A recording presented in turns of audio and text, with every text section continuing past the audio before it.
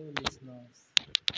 Today, I want to tell you one story, the obstacles in our path. So, in everyone's life, there are some obstacles. We have to handle the obstacles and we have to move forward with the help of these obstacles. We have to remove the obstacles in and every moment.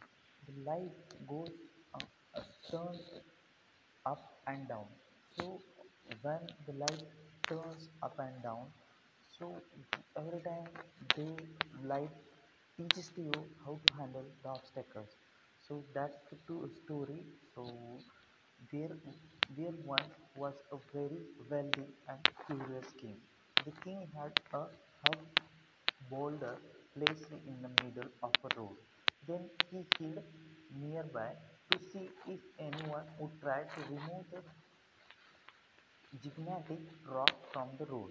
The first people to pass by were some of the king's wealthiest merchants and courtiers. Rather than moving it, they simply walked around it. A few loudly blamed the king for not maintaining the roads. Not one of them tried to move the boulder.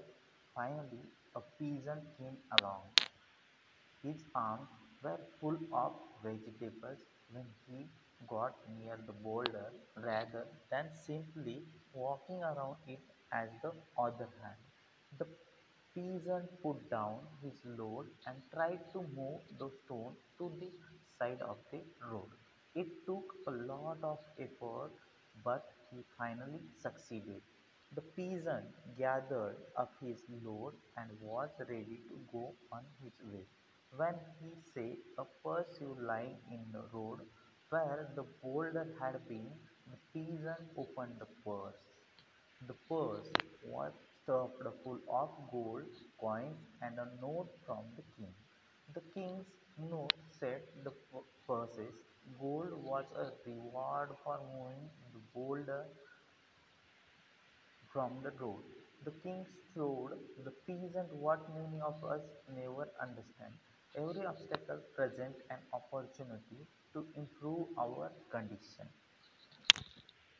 Thank you, listeners.